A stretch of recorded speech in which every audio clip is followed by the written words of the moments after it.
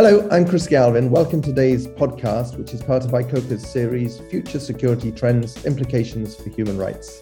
Today, I'm in conversation with Ian Gordon, founder and chairman of IDG Security. We'll be talking about agents of change, the role of responsible recruitment in securing security personnel from South Asia. So Ian, I'd really be interested to get us started in hearing about your background, where you come from. It's very relevant to the conversation we're going to be having later, and how you ended up founding IDG. Thank you, Chris, and thank you for inviting me to talk about this today. I was fortunate enough to serve for most of my military career with Gurkhas in the British Army. I also commanded the Gurkha contingent of the Singapore Police. And when I left the Singapore Police, I felt that there was a requirement for Gurkhas to achieve their best potential in private security. And I felt that up until then, that hadn't actually been achieved because of the way they were recruited, the way they were led, which wasn't exactly the same as the principles that had been achieved successfully in the British Army and the Singapore Police. So I thought I could change the world, of course, as every new businessman does, and do it differently. And I registered my company with remarkable prescience 17 days before the world changed with 9/11.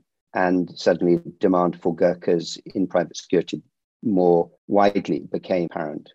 And tell us how you ended up with the Gurkhas originally, because I understand that you were born and raised, at least some of your early life, in India itself. Yes, that's right, Chris. I was born in India. My father was a tea planter working for a large agricultural company in India after independence. And so I stayed there until I was 17 years old. It was my home, although I did schooling in England. But yeah, Nepali was actually my first language, really, before I managed to speak any English. So having Gurkhas around and working with Gurkhas is something I've been brought up with. Now, does that make you unusual in terms of the kind of, management level of private security companies? Are there many people like you who speak fluent Nepalese, fluent Hindi, and know the ins and outs of where many of these people have come from? I'm not unique. There are quite a few army officers in the Gurkhas who have a similar background to me. Not all of them are in private security, in fact, very few, but there are also plenty of ex-Gurkha officers working in private security who understand the value and capabilities of Gurkhas and how to get the best out of them and to respect them and look after them properly. So tell us a bit more about IDG. Where do you operate? Who do you employ? And how do you go about finding your staff? We started employing Gurkhas. That was my basic principle. And we initially had some subcontracts working for USAID and the new government in Iraq just after the invasion of Iraq in 2003. And I then had contracts from 2004 with the United Nations in Afghanistan. And the Gurkhas there quickly established themselves as the sort of people that the UN could respect, and they behaved and continue to behave with the high standards that they always take with them. And we managed to retain competitively all our contracts, most of our contracts, the UN over the years in Afghanistan. We also have recruited on behalf of the UN and employ a large number of Afghans in Afghanistan as well. We also have contracts in Somalia and in Myanmar. So you've obviously kind of pointed to some of the characteristics of particularly Gurkhas that are preferred by private security providers themselves and their clients. But it's not just Gurkhas. At least there are many kind of third country nationals from South Asia, whether that's India or Nepal or Sri Lanka, who are employed in the sector. Why do you think that is? I think, like a lot of the employment of people from South Asia in the region widely, in the Gulf in particular, but also further afield, they come from countries where there's a shortage of work and a surfeit of labor, and they can offer their services overseas, which they do widely. not just in private security. Nepalese, for example, I think there are about 600,000 Nepalese employed in Saudi Arabia, for example, doing various jobs from hotels and restaurants to maids and cleaners, and as far as I know, none in security. So there's a large market for people wanting to work overseas in those countries. And a large number of businesses have been set up as agencies to get employment for them in overseas opportunities. Recruitment to security is actually only a tiny fraction of that larger picture. So tell us about how IDG goes about recruiting third country nationals, particularly in countries like Afghanistan. What's the process? Well, I only recruit Gurkhas who are either retired in India or retired and domiciled back in their homeland of Nepal, only because I don't speak Sinhalese or Tagalog, and so I don't recruit from the Philippines or Sri Lanka. But I do understand a Gurkha, so they're the people I recruit, only because I know who they are and I know their background. Unlike, I think, a lot of recruitment across South Asia, I recruit personally instead of through an agent. And I think that's the key difference from what we do to what the majority of other companies do. It establishes a personal bond of commitment by me to my employees and my employees to my company. And that is a bond of care and trust and respect and responsibility both parties bear. And you establish that from the moment you interview them and recruit them yourself. If they're recruited by third parties, particularly in some parts of the world, sadly, the lure of money is too strong. And people will pay bribes to get a job, and agents will demand bribes to place people in work. And that desire to work is so strong. Poverty is so powerful in some of these countries that people will borrow huge amounts of money to buy themselves an opportunity to work in somewhere where they think they will earn themselves a fortune. So I get around that by making it a personal responsibility that myself or a senior member of my company who speaks or understands Nepali is involved in the recruitment. And that ensures that we don't have anybody who is a bonded laborer who's borrowed money to get the job or is in debt. So take us through in a bit more detail then. I mean, I know this is not what you do as a company, but this is what many private security companies do using agents. What are the kind of the pitfalls in that? And how much money are we talking about for these agency fees, for example? The costs depend on where the individual wants to work. It can vary from a few $1,000s for a job in the Gulf to $10,000 for a job in Afghanistan. And for jobs in Europe and America, it can be several times more than that, I'm told. It's a business that is far more widespread than just in security.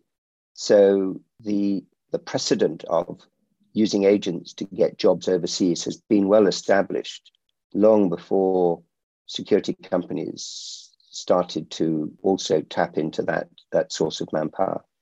So it is almost the norm in these countries that if you want a job, you go to an agent, you pay the agent, and then you get the job. To do it any other way is almost unheard of.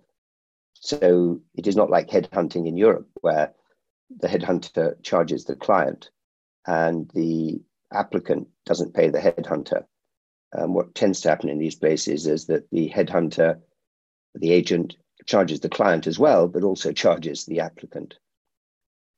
But agents will not disclose that necessarily to whoever the companies are that they're recruiting for, right? And so I guess one of the questions I have is how can a private security company that is using an agency ensure that whoever they're recruiting are not paying agency fees?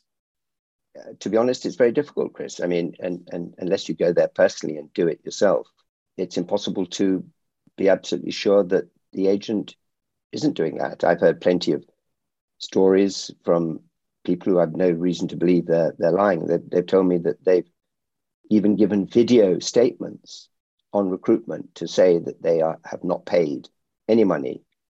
And having made that video statement, they then move to the next room and hand over the money. So at the moment they gave the statement, it was true, but they know full well that 2 minutes later it will be untrue. And those statements are then given to the client, and there we are, none of these people have paid money. And if they are asked later by the client, did you pay money? Almost invariably, they will say no, because they've been told that's what they must say. So it's very difficult for security companies. And to be honest, why should they need to verify? They have a contract in place. There's terms and conditions in that contract with the agent. If the agent is breaking the rules, it's quite difficult for the security company to police that all the time. So I don't think one can necessarily say that security companies should change, but something needs to change. And I'm not sure security companies will change just because they're told there should be a better way of recruiting. But the recruitment is at the heart of the problem. But it goes broader than that, I'd suggest, Chris. It goes to how are the people who are recruited treated? What standards apply to them when they are being employed by ultimately the client, which might be a government department, an embassy, and so on? Does the same standard that the embassy would expect its staff to receive, the same standards of accommodation, of safety, of terms and conditions of service and welfare, is that the same standard applied to the people that the private security company is told to employ? And if it isn't, then the private security company will apply different standards, the standards that are the minimum required by the client and meet the requirements of the client at the best possible price. And that means recruiting through an agent because that's more economical, and it'd be more expensive to do it other ways. So cost is the main driver, and the cost is decided really by what the clients demand of their suppliers. Cost is the main driver, but I'd be interested to get your insight on what the price of that cost is. What's the price, personally for the lives of especially these third country nationals that are being employed in the sector? Again, it varies. I'm very lucky that my client for Gurkhas principally is the United Nations. And they have obviously a desire and a wish to see the Gurkhas treated with respect, accommodated decently, looked after, insured properly, paid properly, and so on. So I'm fortunate that in that regard, the client has imposed certain standards on me and expects certain standards of me that I'm happy and willing to meet. So I think that the real answer is, can the clients demand those standards of their supplier? And if the clients do, then the suppliers have to improve their offering and increase their cost. The price of it is, what is the price of the additional accommodation, the better welfare, the better transport, the better equipment, the better insurance? It's a price that the clients pay for their other staff, but seem unwilling to pay for their contracted staff. And there's also the price, as it were, the human cost, the living standards of these Gurkhas and other third country nationals. I'm kind of interested to hear about what are the personal costs to them when they're not treated as others are treated, as expatriate staff would be treated. Well, yes, they all know they're making sacrifices to go and work overseas. The men I employ, the Gurkhas I employ, most of them have served in the Indian Army. They'll have served typically a minimum of 17 years. During that time, they'll have been separated from their families for long periods of time on operational commitments within India. And they accept and understand that sometimes they will be required to work in quite difficult conditions. If you've served at 20,000 feet on the Siachen Glacier in temperatures of -40 for 3 months at a time, you're pretty used to tough conditions. But that doesn't mean to say they should be living in those conditions all the time. And many of them, unfortunately, are taken advantage of because they are tough, enduring, and don't complain too much. So how do the clients ensure that the staff that the security company employs are treated properly? And if the client doesn't bear down on the security company and demand certain standards, then the conditions that the Gurkhas and others will be kept in will sometimes be unacceptable. And that needs to change. It's, the case that we picked up recently with the 34 refugees in Afghanistan who'd been abandoned by various agents who'd brought them into the country. Those people had been living in pretty difficult conditions in hotels in downtown Kabul, paying $5 a day for the benefit and waiting sometimes for 20 months for a job that hadn't materialized at a cost of tens of thousands of dollars. So those poor guys have paid a lot of money and got nothing to show for it. The Gurkhas that I employ, they know that their salary and benefits with me will be 3 times more than they were getting in the Indian Army. So they can save a great deal more money than they did when they were serving in the army. So there's quite a driver to them to want to come and work with us. You've spoken a lot about clients. I would be interested to hear your thoughts on how more pressure can be put to bear on clients and raising clients' awareness about the true cost of making procurement decisions on cost alone, the human cost of that, and how to ensure that these organizations do recruit ethically, that they're doing their due diligence and making sure that agency fees are not being paid, at least doing everything they can to ensure that agency fees are not being paid. That's a tough one, Chris, but I think it's something that ICOCA can look at, because I think the code of conduct, as it's written, is focused on the supply chain, if you like, on the security companies. But I think there needs to be a similar expectation of a code of conduct for the demand chain, the users of private security. And it's only when that duality of responsibility is achieved that standards are the same across the board for both suppliers and users, that the commercial dynamic will change. It will mean that the clients will have to pay more money for the services they get, because inevitably the cost will increase for them to provide those higher standards of care and insurance and salary and safety and so on. Will drive up costs. But at the moment, it's the security companies that are seen as profiteering hugely from this exploitation of poor people from deprived countries. But actually, the real beneficiaries are the clients who get a cheaper product than if they had to go elsewhere. And I think it's incumbent on ICOCA perhaps to look at how the code of conduct can be applied across the board to all its members. And your clients presumably have made the decision that they're prepared to pay more for your services. I would assume that there would be cheaper bids coming in when you've gone for tenders and that those haven't won. I mean, I'd be interested to hear why you think, just as you've made a kind of personal decision to go and recruit personally and make sure that due diligence is done, why certain clients have stepped up and said, okay, we're going to invest more in our security to make sure that the staff in those companies are treated well. The cost of doing it properly need not be enormous. We do it without excessive expenditure, in my view, because we still have to win contracts on price. But it's not by reducing what we do for our staff that saves us money. We can save money in other ways and be efficient. In my view, if you look at our retention rates and turnover of staff, we've got a very good record. And that saves me a lot of money. I don't have to replace staff too regularly because we recruit them carefully, we look after them as well as we can, and that achieves good retention.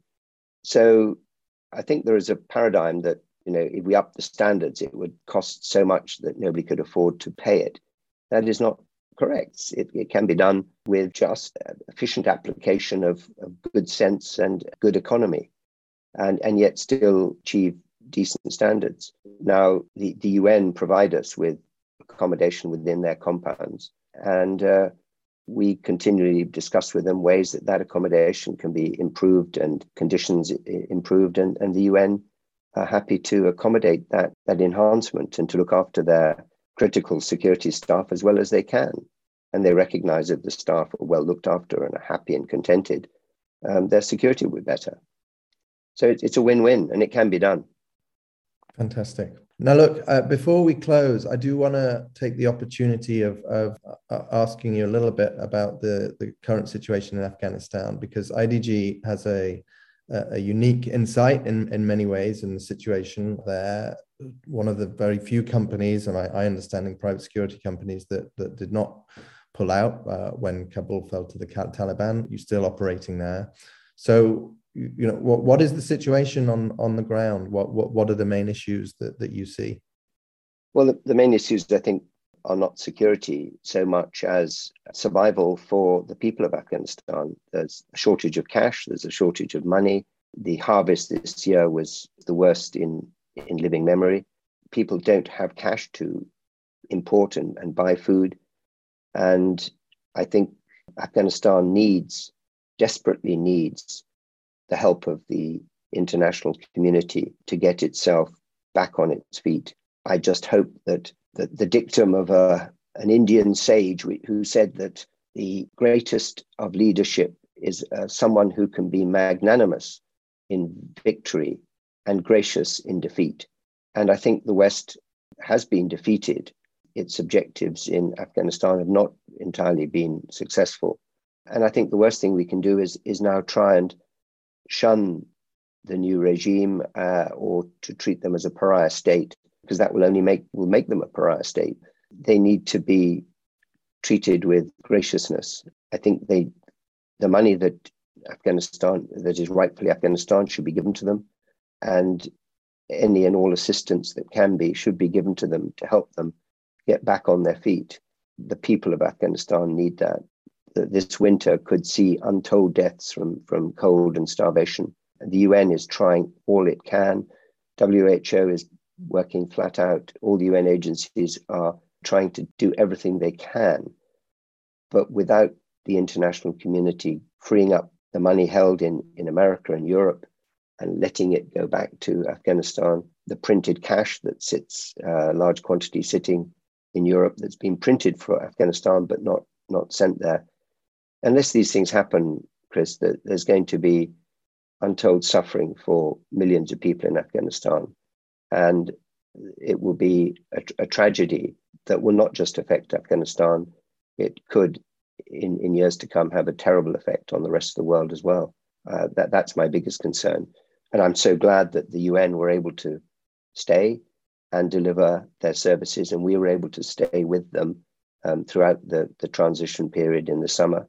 And are there to, I hope, help the UN achieve their humanitarian objectives to try and save as many lives as possible in Afghanistan.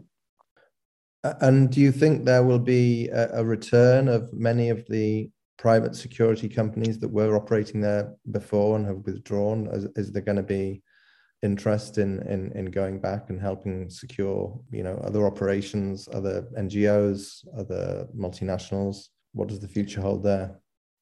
I'm sure there will be. And if they're there to help and support the international community to provide the support and help that that Afghanistan needs, I think that would be fantastic. We're doing our little bit, but the more that can do it, the better. Well, I know you're doing everything you can to kind of shine a spotlight on the situation there. We hope that the media will not get tired of this story and that they will continue to follow it. And thank you for sharing your insights today on what responsible recruitment really means in these kinds of environments. Thank you. Thank you, Chris.